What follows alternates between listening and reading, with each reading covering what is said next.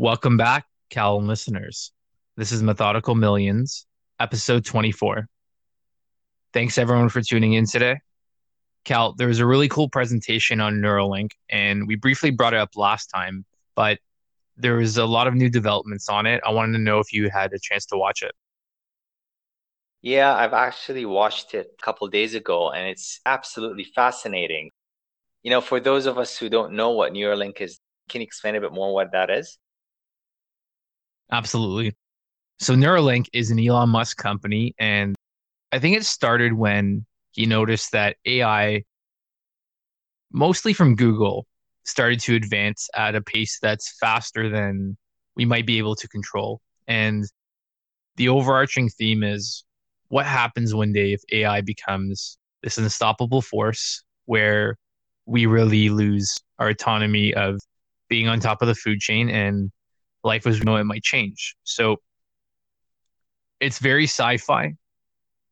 And if we start to unpack the layers here, there's actually a lot of health implications that will likely solve things that we struggle with. So the short-term goal of Neuralink is to actually solve things like paralysis. So if you have a spinal cord injury or you were born paralyzed, something like that is typically due to neurons not firing correctly through your body. And as far as I understand it, neurons are basically electrical signals in your brain. And the brain is one of those things that isn't really known well. But in true Elon Musk fashion, if something's ambitious, I think that's his starting point. So he started a company that sought to embed a computer device into people's brain. And the whole goal of that was to speed up data going in and out. And we kind of have that with smartphones, but it's not really connected. It's not connected to our thoughts, it's separate. So with Neuralink, this presentation was actually the first time it has been demonstrated live. So there was a presentation, I think 6 months or a year ago, where it was announced that it's in development and it went from sci-fi to reality. And this is still step one. So it's not quite ready for public use, but every big breakthrough takes one step at a time. So what he did was he demonstrated a working Neuralink in pigs. And this is essentially a device that looks about the size of a smartwatch. And this watch sized device, it almost looks like it has tentacles like a jellyfish. So imagine a circle base and a bunch of little wires hanging down. The crazy part to me that I'm still trying to understand is these wires actually connect to your brain matter. And I can't even tell you what the brain looks like. I think they actually showed a live feed of it being installed. So super small wires. Apparently, this is a surgical procedure that can be done in about a half day. You're not going to be on any anesthesia, but the part that makes me a little bit uneasy is that it actually removes a piece of your skull. So you're cutting a piece to insert a device that's going to augment how you process information. And it's crazy because it's almost like a miniature cell phone and it's got to be charged. So my first reaction was this is going to be like the Matrix. I think he talked about plugging it in to charge it. It's almost like those smartwatches that actually sit on a base to charge. And he showed like a USB plug-in. It's really, really different. I will say that. I mean, 100 years ago, no one could imagine the smartphone, let alone it being embedded in us. So lots of wacky stuff going on here. Cal, what were your first impressions seeing this device? Whether you agree with Neuralink and what they're planning on doing or not, you have to admit this is very exciting stuff. Just to understand the potential behind this, it could be exciting and scary at the same time, but you hope that very smart people are working behind this. They put a lot of effort. They're dedicating their expertise, their careers, their lives to doing something that will be life changing. And basically, like you said, it's about a large coin sized device. They cut the skull. It's supposed to be kind of flush. So after it's implanted, I think there is some anesthesia, just not any general anesthesia. So my guess would be local anesthesia. But regardless of the process, it's reversible, it's upgradable. That kind of stuff is insane. You can connect it to your smartphone, and basically it can display the signals that it reads from the brain. Now, they start off with saying that their initial goals for this is for medical purposes. So like you said, paralysis, blindness, loss of hearing, memory loss, depression, addiction. So all these mentally related disabilities, if you like, could potentially be cured, if that's the right word for it, using this device. And because when someone suffers paralysis, it's the brain having trouble to send a signal, or your spinal cord sending a signal to the nerves in the rest of your body. So what this is basically trying to jump that and give you that movement again. It gives you that wire connection, or reestablish that connection, because it's not your muscles that's paralyzed, it's the nerves connected to those muscles. So if you think of it, you can potentially see again, you can hear again, you can walk again. And the point of it is you will not be able to distinguish a person who has it from the one who doesn't. So that to me is insane. It's amazing, because you think the regular line of technologies, things start big and cumbersome and expensive, just like a big computer or a big calculator or first cell phone and anything if you think of it. And now we are jumping into something that basically is seamless with the human body. You can upgrade in the future, or if you want to replace it or whatever reason you have to remove it altogether, you can do that. I'm just lost for words for that. It's going to be a different world when someone asks their parents for a Neuralink instead of an iPhone. It reminds me of, if you ever took like a Psych 101, have you ever heard of electroshock therapy? Basically, electrodes stimulating your brain. I think it was used for schizophrenia and psychosis disorders. I just pulled up Wikipedia. It looks like in '01, 1 million people in the US annually received electroshock therapy. So I want to make something clear that this isn't a novel idea in terms of changing or interfering with the brain's electromagnetic waves. It's more of an evolution on previous practices. And Elon Musk made a point, which is the gold standard of Neuralink before this company was a device with thicker wires. And apparently it's helped 100,000 people already with actual changes and improvements in their lives. And if you take it from a perspective of wanting to take someone who really can't function in a normal way where they can do things they want to do and they're really impacted by what's going on in their heads, I think it's definitely clever and interesting. So what made me very optimistic about this idea that he's building is, he's going to hit it out of the park when he talks about 10xing something or improving something 100x. He's done that with rockets, bringing the cost down. He's done that with tunnels. And the way his mind works is he always takes a problem and says, what's the first principles approach? So it's basically a physics term to say, what are the atoms in this product, or what are the basic constituents, the building blocks of what I'm trying to solve?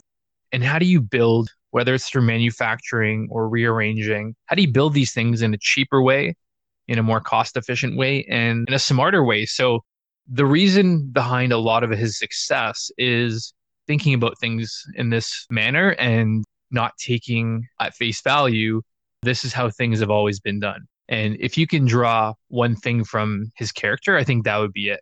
The thing with this first principles approach is he's looking how to make devices smaller, using modern tech or innovation to get smarter about how these sensors read the brain. And I think for the longest time, even modern science doesn't understand the brain that well. But under Neuralink, he did show a live demo of reading brain signals. So what I think this is mostly a proof of concept. And it always amazes me how you think this is not going to be a big deal, but let's see in 5 years. I think we'll see our first example of a person wearing Neuralink by then. So, Cal, what's your bet? Under or over 5 years before we see the first Neuralink working in a person? I would say it's going to be around the 5 year period. It's already been, like you said, demonstrated on through this presentation on pigs. And according to him, it's version 0.9. And I would say 5 years would be my bet, just around the 5 year window. Perhaps if it's under, I don't think it's going to be much under that, but I think it's going to be within the next 5 years for sure. And the amount of confidence I have in this is, first of all, he started off by saying this is not fundraising for Neuralink. So we're not trying to raise money here. We're going to show what we're working on and what it can possibly do.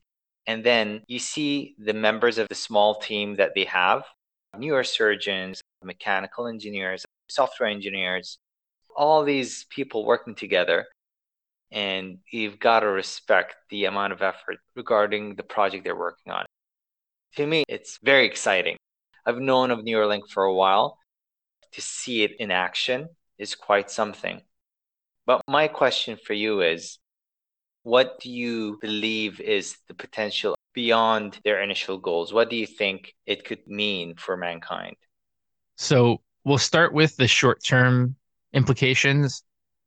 If this is true and Neuralink solves all these psychological disorders, physiological disorders, we will have probably the biggest breakthrough in modern science in terms of understanding the human body. Because as far as I know, for a couple thousand years, you can take the most advanced medicine and understanding of life, and no one really understands the brain. So there isn't much in the way of concrete therapy or ways to really help someone.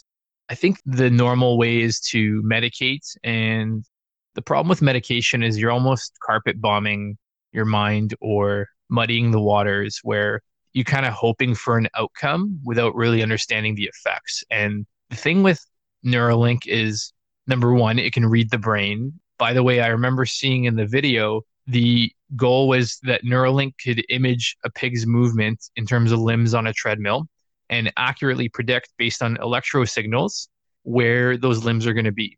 And what does that mean for the future of Neuralink in people? If you can predict which signals are firing to activate limbs, then in the case of someone who's paralyzed, you can probably say, I see this neuron firing. The brain is trying to move that leg, but it's not working. Let's get that signal to the leg. And to me, that's actually the most profound thing. Imagine taking people who lost that access to walking or suffer from dementia, suffer from Alzheimer's. You could probably improve the quality of life of people for 50 meaningful years for people whose outlook might be grim. So I think the overarching positivity for humanity is going to be huge. And I can only be really optimistic about what that does, because if you're someone who's affected, your life will be changed forever. And honestly, between going to Mars and becoming half Neuralink, half person, the world will not be the same. That much is true. In terms of the furthest scope this can go, I'm not sure if I'm that forward thinking, but I think I was reading through some of the YouTube comments. I guess people are wondering, can you store and record consciousness? One of the questions was, can you replay memories? And I'm pretty sure Elon Musk said, yeah, I think we can. So that part's always a black box to me, which is, how do you even record a memory? How do you know where the memory is stored in a hard drive? And I remember learning a technique in school, which was started by the ancient Greeks. And imagine yourself walking through a room. So the purpose of this was, how do you give a speech without writing anything down? So what you do is you walk through a room of your home, and in every room you assign a topic. And there's this belief that memory is triggered by association. So it could be a smell, it could be meeting an old friend. Your life of memories is archived based on these associations. So when you enter each room, your topic will come to mind, and then you can keep going with your speech. And then as you keep going, you'll recall what's next. And I remember first trying this, thinking it sounds nice, but there's no way it works. And I actually think it does work. So understanding the association of memory and how that works, if Neuralink can read our minds and start to correlate, so not fully understand, but at least say, okay, I'm on my computer or playing sports. Back to the concept of data, the more we record about how our minds work, I think that's going to be the big unlock. So imagine we take these data sets of thousands and thousands, maybe millions of brains performing an action. So watching the latest NBA game, driving a car. What happens when we map the brain? So we talked about mapping roads, that kind of stuff. But if we map the brain to an extent that how we work is a knowable quantity. So we know exactly how neurons tend to behave, what part of the brain based on measuring, because right now measuring's exclusive to doctors who have machines. And I've never had my brain measured. I don't know if you have, but it's not commonplace. So if this becomes common, I think we'll see the first breakthrough really, really soon in terms of what you can do. And to me, that's the exciting part. I guess the scary part would be I saw the joke, what happens when you start getting advertisements in your sleep? That'd be terrible. But it is a very good ethical question on where do we draw the line? So, Cal, do you see yourself getting a Neuralink in your lifetime? Why and why not? What would be the case for both? The short answer would be at some point, yes, I would. If you ask me, would you do it today, even if it's safe to install into human brains and all that stuff, I would probably not be one of the pioneers and one of those who start with it. But I would love to see it develop. And I'm very interested in to see how it actually works. Because, like I said, initially, the goal is to help people recover from those physiological or mental challenges. So I'd love to see that evolve into the medical field because surely that can in some way or the other have a effect on the longevity of people, of lives, and the fact that people might be able to live longer because as one grows older they would suffer these kind of things one way or the other. So let's say it can actually help you prevent Alzheimer's, for example. If it does, then it could be life changing. I remember in the video, one of them said that they would love it to, at one point, see if it can actually reverse or remove autism. And to me, that was an aha moment. Like, that's brilliant. I didn't even think of that because that is huge. If this can actually remove that challenge from one's life, from suffering with autism, then it's not just life changing, it's giving you a new life. It's mind-boggling, and the fact that they are already at a point where they can install it. They did mention that the whole procedure will be automated. There's a machine that would perform the incision, perform the installation, and then finish the whole procedure. I think the goal of the actual surgical procedure would be within an hour or so, which is nothing. So from the time of you going to the hospital to the time of you leaving the hospital, it'll be less than a day.